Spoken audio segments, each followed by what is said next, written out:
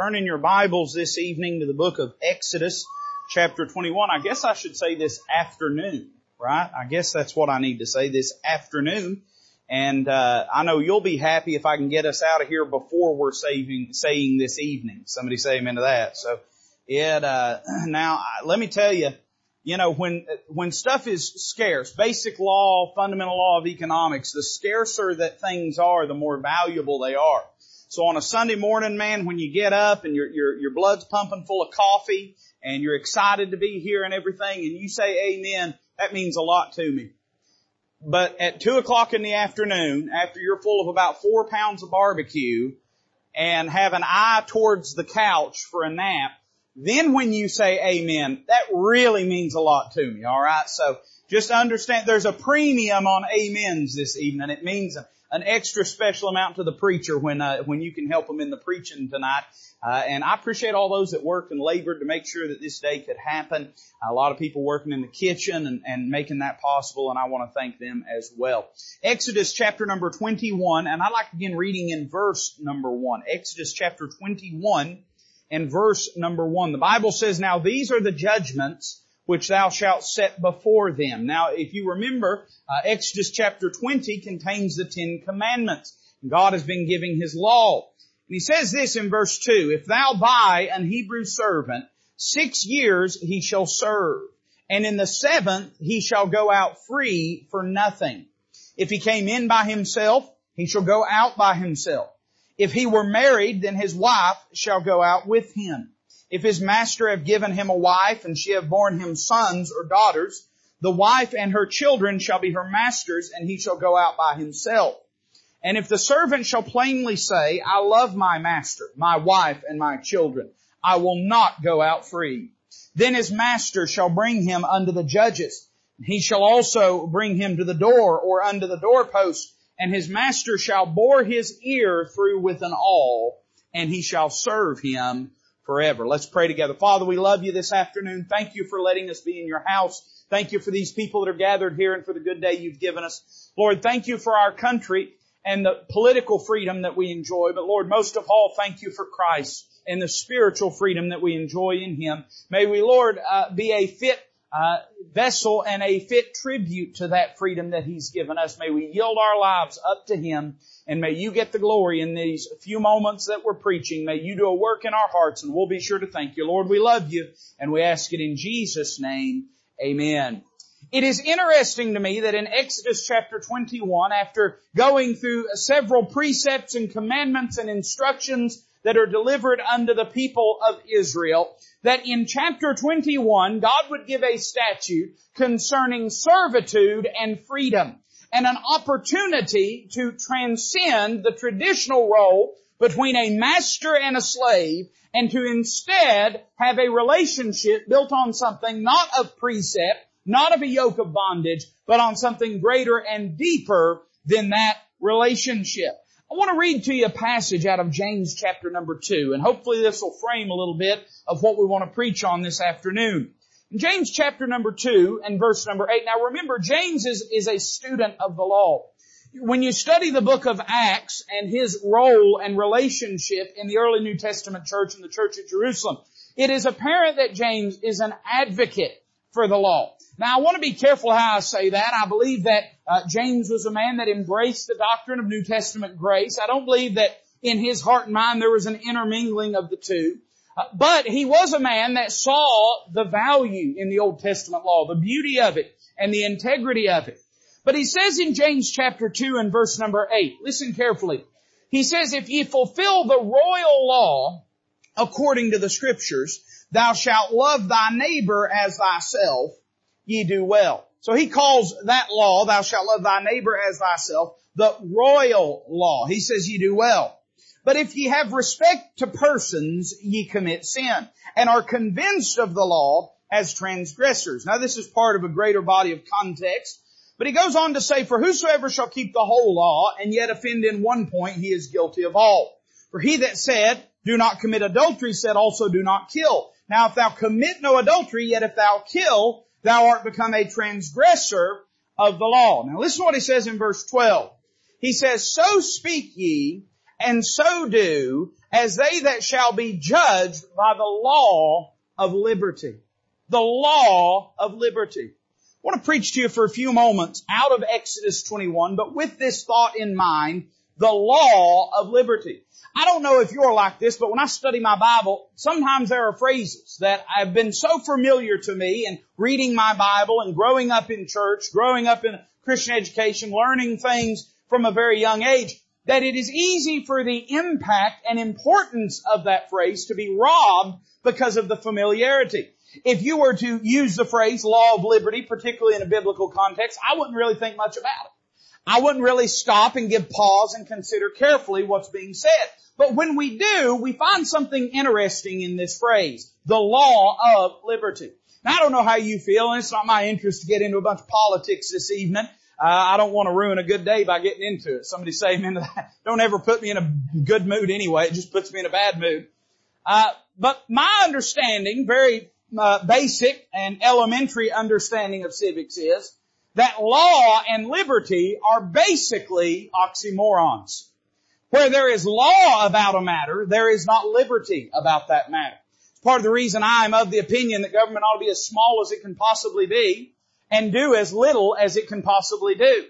I believe that the best kind of government is one that you don't never know nothing about. Somebody say amen to that. It ain't got any intrusiveness into your daily lives. When I think of these terms law, the word law is a constraining term.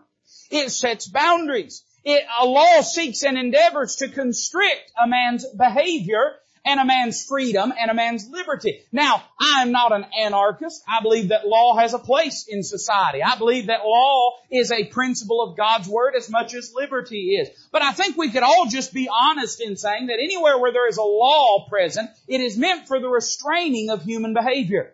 By the same token, I think of liberty as the opposite of that.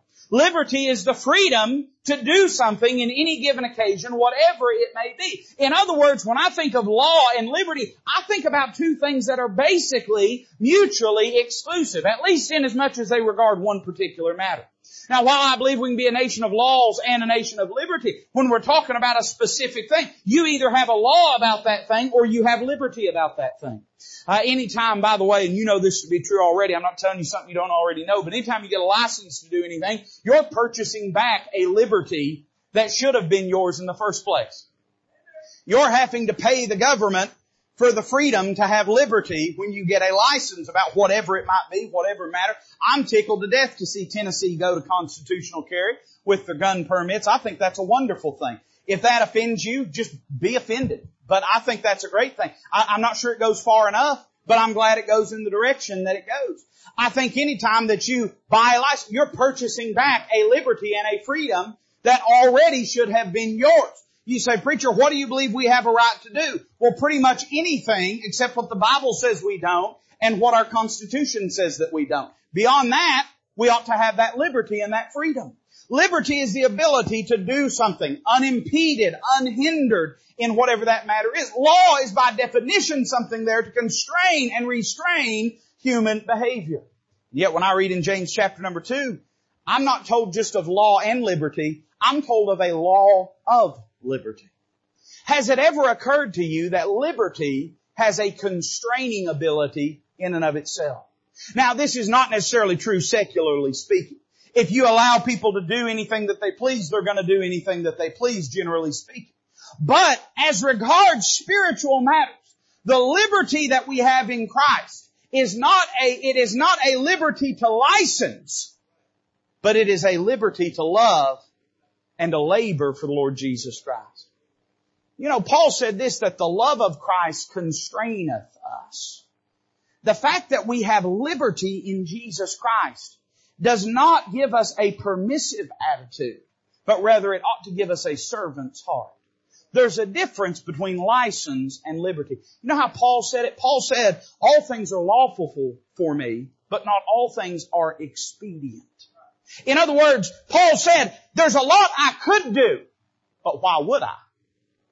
Can I just tell you, listen, this afternoon, this sleepy barbecue afternoon, can I just tell you, if your standard in life is what can I get away with, your life is going to be a mess. If your attitude and disposition about Jesus Christ is how much can I get away with before He'll nail me to the wall and chasten me, you ain't going to have no peace, you ain't going to have no joy, and your life is going to be a mess. You see, true Christian liberty is not licensed to do what we want. True Christian liberty is the freedom to serve the Lord apart from the yoke and bondage of sin in our lives. In Exodus chapter 21, I think we have a picture of this concept. The Bible describes for us a man that is a Hebrew servant. Now, that is significant, not because God's ethnically interested in it, but because God gave special provision for a Hebrew servant beyond a Gentile servant. The children of Israel were allowed to own in perpetuity a Gentile servant, but they were not allowed to own a Hebrew servant in perpetuity. The reason for that God gives in Exodus 25 is because the Lord had bought them from Egypt with His blood, and they belonged to the Lord. So a Hebrew servant was a bought individual, divinely speaking. They had been procured out of Egypt's bondage by the blood of the Passover lamb. And that made them a different kind of servant. Can I say this? Once a person gets born again, they become a different kind of servant to Christ than they were the servant to sin. And I don't merely mean they change masters. I mean they change their manner of service. When we are engaged in sin, we are a begrudging, and it's not to say there is not a pleasure in sin for a season, but once the lashes and once the bondage and once the fetters of sin grow tight around us, we become a begrudging and miserable and bitter servant of sin. But you know, the tighter that the chains of the Lord become in our life, the more joyful we become. The closer we get to Him, the more joy that we have. The closer we get to Him, the more peace that we have. We're a different kind of servant. And the reason is because we've been bought with a price. We've been bought by the blood of the Lamb. And we belong to the Lord in trueness and in sincerity. So it says, a Hebrew servant. It says in verse number 2, if thou buy an Hebrew servant, 6 years shall he serve. And in the 7th, he shall go out free for nothing. Now, these numbers are significant. They relate to the Jubilee year. And the Bible talks about Sabbath years, that every 7th year they were to let the land rest from its labors. And there were a number of other statutes that were commanded to the children of Israel. And then after 7 periods of 7 years, in the 50th year would be their Jubilee year. All real estate actions would go back to the original tribes and so on and so forth. But the idea behind that, likewise, was that the land did not belong to Israel, the land belonged to the Lord. And because it did not belong to Israel, it belonged to the Lord, they didn't have the right to have the ultimate decision over their life. And I'm going to exhort you for a minute, and then I'm going to preach, all right? And I know how full you are, so don't get nervous. I ain't going to keep you forever. But can I just say this? The sooner that you recognize that you ought to be living your life for the one that bought you, then you'll enjoy true liberty. There are a great many Christians in this day that we live in that they put on the yoke of servitude in living the Christian life, but they've done it for everybody except the one that actually paid for it. They're doing it for the church, they're doing it for the preacher, they're doing it for the family, they're doing it for their spouse, they're doing it for their friends, they're doing it for whoever it might be, and they are miserable in it because they're not the ones that bought and paid for you. The only one you can serve joyfully is the one that rightfully owns you, and that's the one that paid the price for your life and for your sin. The Bible says he shall serve for 6 years. And in the 7th, the Bible says he shall go out free for nothing.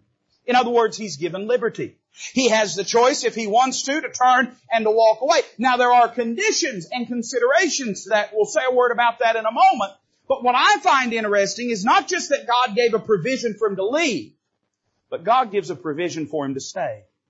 And you might say, well, preacher, who in their right mind would choose a life of slavery and servitude? Well, we're told who would. The Bible talks about down in verse number 5, if the servant shall plainly say, I love my master, my wife and my children, I will not go out free. He can choose of his own free will to stay and be a slave to his master. Therein he's given liberty, but that liberty has not permitted him to go free and to live a life of license. Rather, it has yoked him more permanently to his master. You know, that's the kind of servitude and service that the Lord Jesus wants of us. He doesn't want us serving because we have to. He wants us serving because we get to. And when you really begin to exercise liberty in your Christianity, It is not liberty to say I'm going to do anything that I want, but it's liberty to say rather I'm going to serve not at the opinion of other men, not at the opinion of the church, not at the opinion of my family, but rather to please Christ and Him alone. What does it look like to serve under the law of liberty? I want to give you 3 simple thoughts and we'll be done this afternoon. Look with me at verse number 3. The Bible says He can leave, He can go out, He can choose to go. However, verse 3, if He came in by Himself, meaning if He entered servitude by Himself, it was just Him, He shall go out by Himself. If He were married, then His wife shall go out with Him. If His master have given Him a wife, and she have borne Him sons or daughters, the wife and her children shall be her master's, and He shall go out by Himself. Now again, for whatever, issues that you may feel or have about God's structure here, I think God's a compassionate God. I think what God says here is perfect and is fine and is appropriate and it doesn't offend me or bother me. And if it bothers you, take that up with the Lord and the Holy Ghost. But I would say this. What fascinates me is not the notion of what will happen if He leaves, but rather why He would stay. Have you ever wondered, why did God give this provision and statute? Here's the reason. God wanted that servant, before he made whatever choice he made in life, to take a clear, long, hard look at just what his 6 years of serving his master had brought him.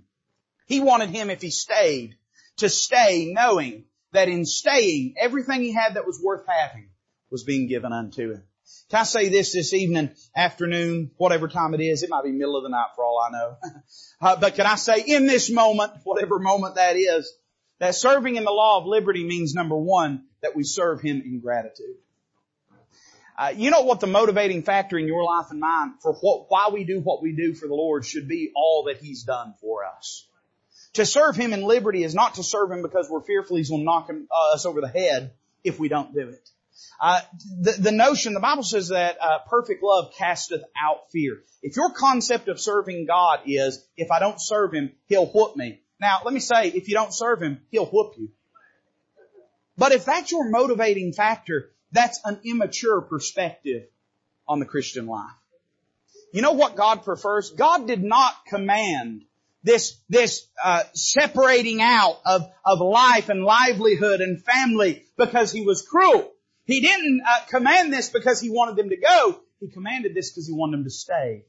And in staying, He wanted them to stop and recognize all that the Master had done for His servant. There's 2 things this would make Him think of. Number 1, He wanted him, if he stayed and served, to serve recognizing the nothing that he had given his Master. Now somebody's going to say, preacher, that's unfair. He spent 6 years serving his Master. Yeah, 6 years that were bought and paid for by the Master. But he has not brought anything substantive or meaningful. In other words, his relationship to the Master was not one in which he was an employer that was bringing something to the table, but rather one where he had been bought and he had brought nothing unto the Master except how he could serve him. You know what we need to be reminded of sometimes? We need to be reminded just what a mess we was in when God found us. Sometimes, after a few years of serving God and seeing God do things in our life, man, I'm thankful for it. I love to see God work in people's lives and grow them and develop them and teach them and nurture them. And it's God that does all of that. And man, but sometimes we forget what we were like when God found us. Sometimes we look at everything the Master's given us and we say, boy, look at everything I've got. But you know what the Master wants to remind us of? We wouldn't have none of that had it not been for Him in the first place. Hey, listen, and this is true of me, this is true of you. Apart from the grace of God, every one of us would be broke down, laying in a ditch somewhere on our way to hell. Or maybe laying up in the lap of luxury, still headed to the same devil's hell. There ain't nothing about us that's worth anything except what God has done in us. And so part of that gratitude of serving God is being honest about what a cost it was for Him to take us on, for Him to save us, for Him to transform us. Sometimes we begin to be high-minded and think, boy, God really found something when He found me. Well, He did. But what that thing was not anything to write home about. He wanted them, if they served, for them, number 1, to serve recognizing the nothing that they had given to their Master. Number 2, He wanted them to serve recognizing the everything that the Master had given them.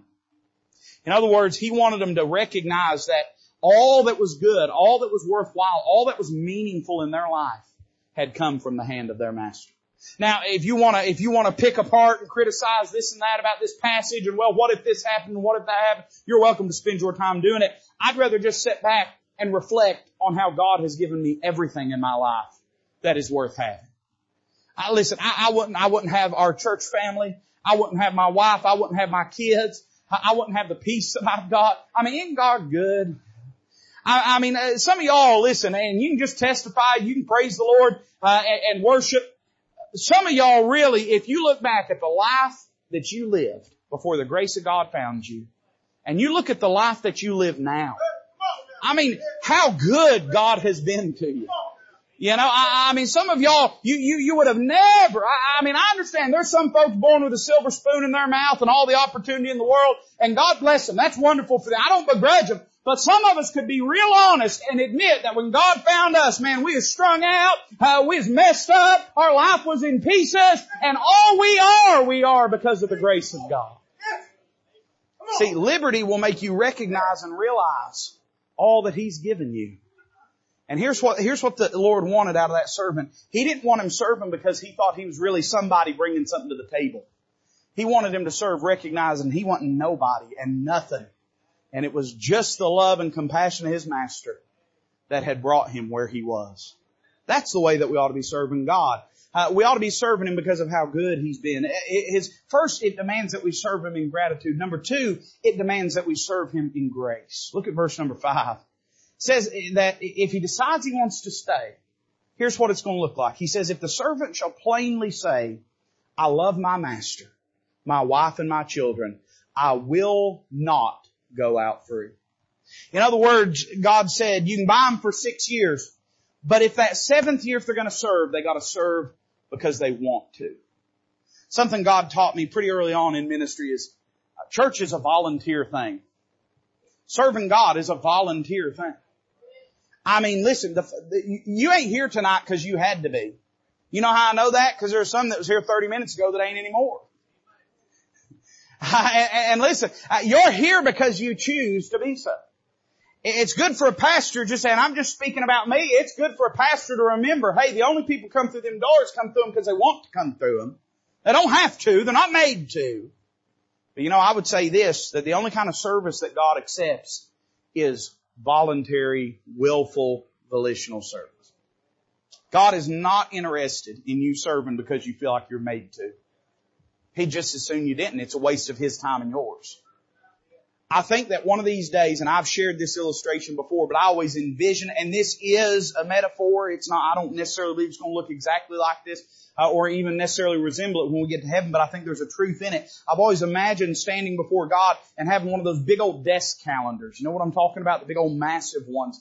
And having on that desk calendar a whole life, be it whatever it is, 20 years, 30 years, 40, 50 years of serving God to present to the Lord. And to say, look at all these days that I have served you.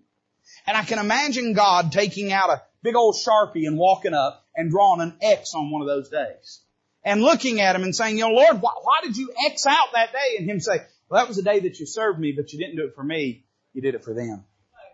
And Him come across and draw an X on another one and me say, now Lord, I know that was a day, that was a Sunday. I went and I served you. I remember what I did that day. And Him say, yeah, you served me, but you served me with a bad spirit that day.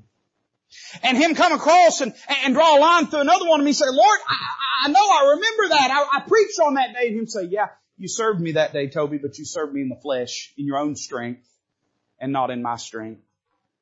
We'll be judged not just for the matter of our life, but for the motive of our life, for the manner of our life, but for the meaning and ministry of it as well. And I would say this, that serving Him in liberty means serving Him in grace because we love Him, not because we're made to do it. I wish I loved Him more. I do. It's a failure on my part that I do not love Him more. And when we don't love Him as much as we feel like we should and need to, and yeah, we could all say nobody loves Him enough, right? But I'm saying, even with saying nobody loves Him enough, I'm still not happy with how much I love Him. I ought to love Him more. If we don't love Him the way that we ought to, you say, preacher, how can we engender that love? Well, I would say there's a few ways. One, through recollection, through memory, remembering what He's done for us. 2, I would say spending time with Him. You don't love people you don't spend time with. And I don't just mean you don't spend time with people you don't love. I mean you don't love people you don't spend time with. I know the world tells you absent makes the heart grow fonder. That's generally not true. There are times with really annoying people that might be true. But for the majority of people, the absence don't make the heart grow fonder. It makes the memory grow fainter. We got to spend time with Him. And then I'd say we need to pray to Him. We need to ask Him. I ask Him all the time, and I suppose I should ask Him more sincerely. But I'll say, Lord, teach us to love You more. Teach us to love You more. Notice what love looks like for this servant. Number 1, notice the words that love speaks. He says, here's what He can do. He can plainly say. God doesn't want any mixed signals. He wants you to plainly say, I love my master, my wife, and my children. Part of the problem is our lips say one thing and our life says something entirely different. He says, I want to hear it. I stay after my kids all the time because they mumble.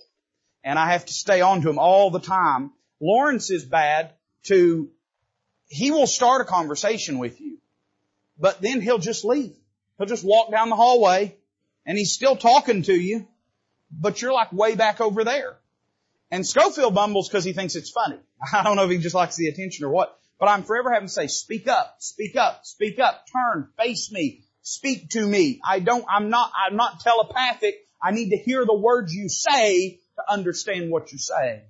You know, I wonder sometimes if our life says we love Him, but we mumble it.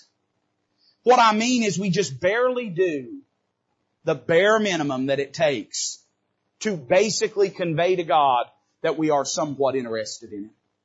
And then we call that liberty. That's not liberty. Liberty is to shout with our life as loudly as we possibly can, to plainly say. When you plainly say something, everybody can hear it. We ought to be saying we love Him with our life in a way that everybody can hear it. They shouldn't have to wonder, does that person know God? They shouldn't have to wonder, does that person love the Lord? They should be able to tell plainly. I see the words that love speaks, but then I see the will that love surrenders. Look what it says. He'll plainly say, I love my master, my wife, and my children because of that. Because I love Him. Because I recognize that everything I have, I've gotten from Him. Because I recognize that I am nothing without Him. He says, I will not go out free. Did you see that word will there?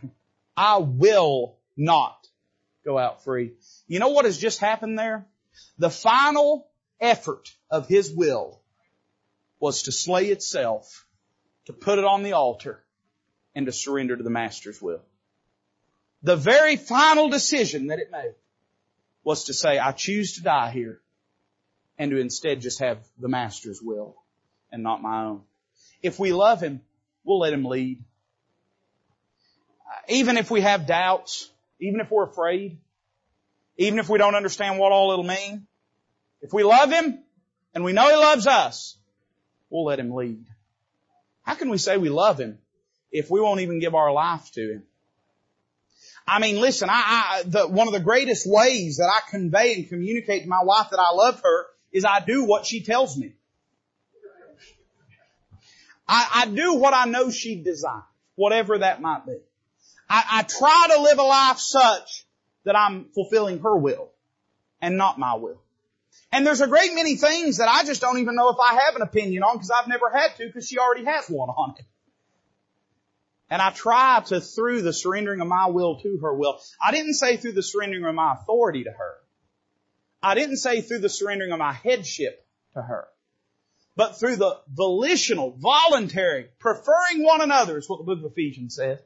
Listen, I understand. I counsel people all the time. I counsel people getting married all the time. And I counsel them out of Ephesians chapter number 5. Wives, submit yourselves unto the husband as unto the Lord. Husbands, love your wife, even as Christ also loved the church and gave Himself for it. I understand that. You know that very same, in chapter 4, you know what it says? It says, or in chapter 5, before it goes into that instruction, it says submitting yourselves one to another in the fear of God.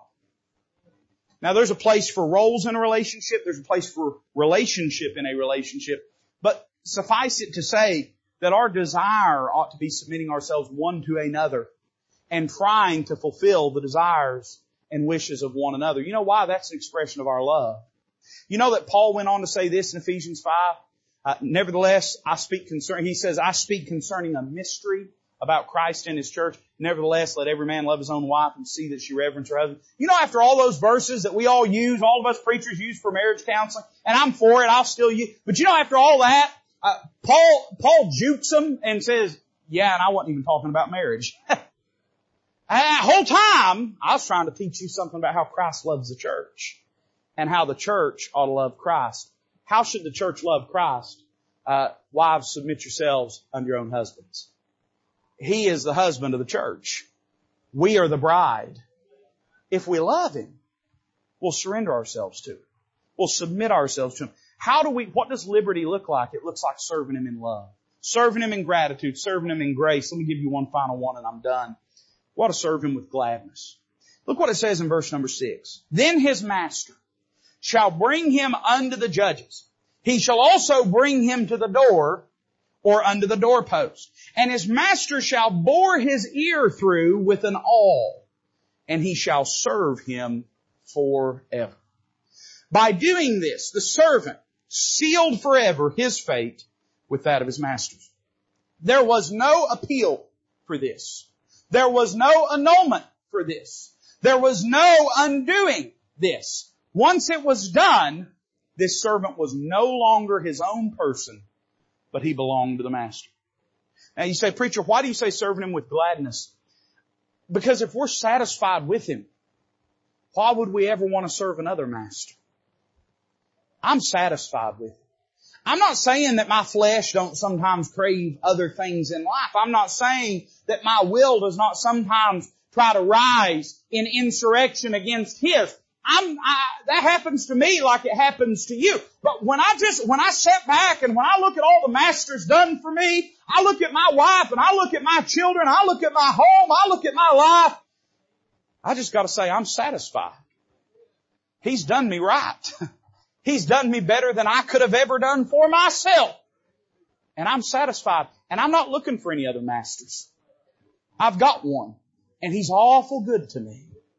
What do we see in this verse 6? Number one, notice the significance of the place. It says, shall bring him unto the judges. He shall also bring him to the door or unto the doorpost. Now, there's a few things significant about this. One, obviously, this is a judicial setting. This is a place where a legal transaction would take place. In other words, this is not a casual thing. This is not an informal gentleman's agreement, but rather it is being sealed in the law. Why is that? For accountability. That's why the law exists. One of its purposes, right, is for accountability. When people enter a contract, which is what this is, when they enter a contract, the reason they both sign on the dotted line and somebody witnesses, Brother Ken, is so there's accountability there. And so what does he do? He goes before all the people and has them as witnesses and the judge as witness, that people might see that this decision is being made. Can I say that in our life, far too often we want to hold our commitment to the Lord close to the vest because we have every anticipation of betraying it. We expect we're going to go back on what we've told the Lord, and that's why we want to keep quiet about it, because we don't want to be embarrassed. You know, liberty involves the liberty to make a mistake. But I would say this, liberty is bold enough to commit, even not knowing the future, our heart and life to the Lord. The significance, they go to the place that where a legal contract would take place. And then the Bible says this, man, there's a lot we could say about it. But they take that ear and put it on the doorpost and bore it through. Man, I mean, a million things we could say. You know, by the way, they had just got through coming out under blood-stained doorposts out of Egypt's bondage, right?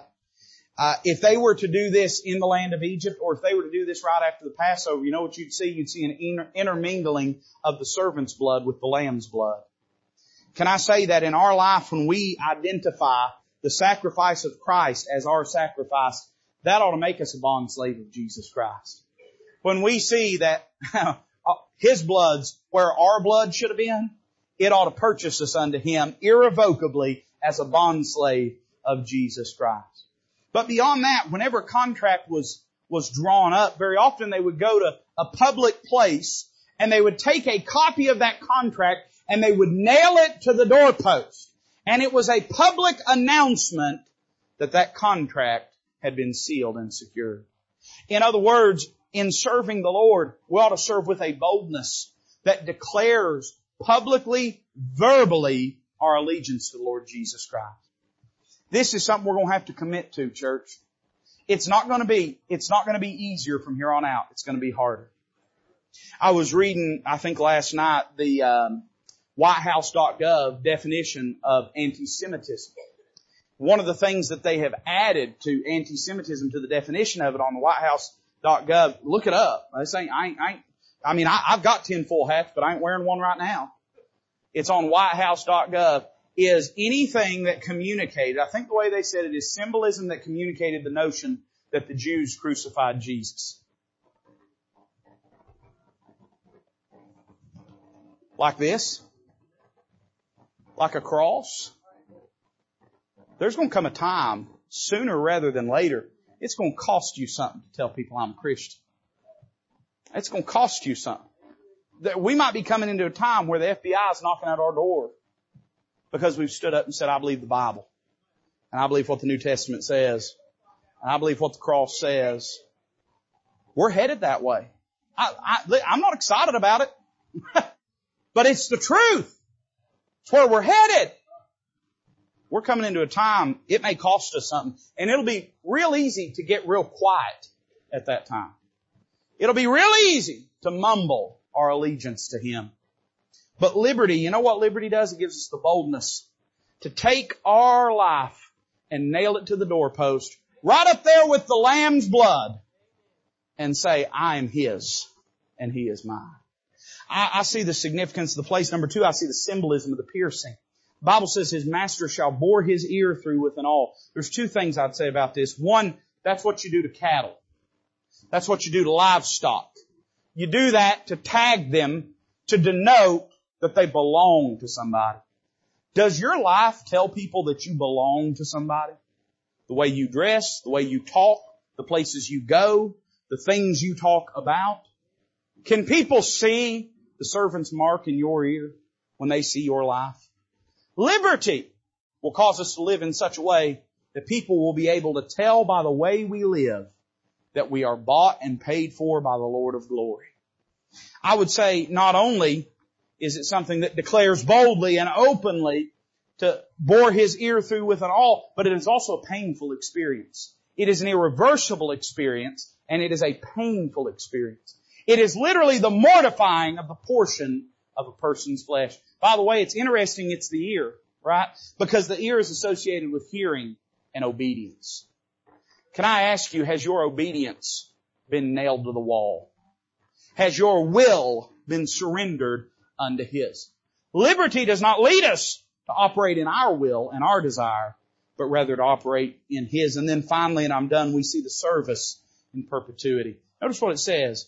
When He does this, He shall serve Him forever. Liberty yokes us eternally in servitude to the Lord. It's amazing how many people feel as though serving God is a seasonal thing in life. Now, I'm not talking about older folks. I'm sure it's true of older folks just like it is younger people. But I'm talking about everybody. I'm not talking about people falling on health problems and not able to do what they used to. I found this, though. Most of the time, people that serve God will serve Him even when they're in pain. Even when they really shouldn't. Even when really there ought to be somebody younger stand up and take that job and do it in their place so that they don't have to. Usually people that got a work ethic just got a work ethic. But I will say this to you, this notion that we serve God for a little while and then get out, we're out for a while and we're flaky on God and we're just kind of this and we're kind of that. That's a life that's not lived under liberty. It's a life that's lived under license because we're doing what we can get away with. But it's not a life that's yielded unto the Lord in liberty. There's a lot that we call liberty that is not liberty. There is a lot in our society today that we call liberty that is not liberty. I fear as though we live in a time where we feel like the government's permission is the same as liberty. We feel like if they won't shoot us down in the street like dogs for doing something, that must mean we have liberty in whatever it is that we're doing. But can I tell you that a great many Christians have just as convoluted a perspective on Christian liberty as we do on civil liberty today. A lot of people think, well, as long as God's not going to chase me down, nail me to the wall, have me swallowed by some big fish, I must be doing okay. Well, let me tell you something. When you really get a taste of what Christian liberty is, it won't make you follow afar off like Peter did. It won't make you begrudgingly be dragged to Nineveh like Jonah was. But it'll make you walk close to Him. As close. Because see, the liberty is not the liberty to stay away. It's the liberty to approach close. It's not the liberty to quit serving. It's the liberty to finally serve.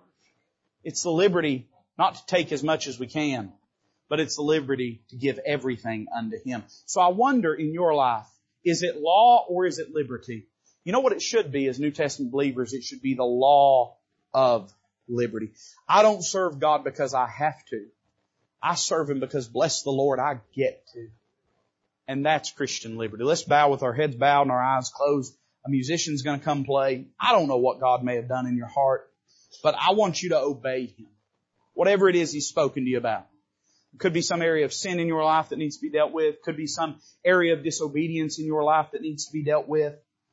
Whatever it is, why don't you yield to the Lord? We say we love Him. We say we serve Him. But does He have our will nailed to the doorpost? Father, bless this invitation.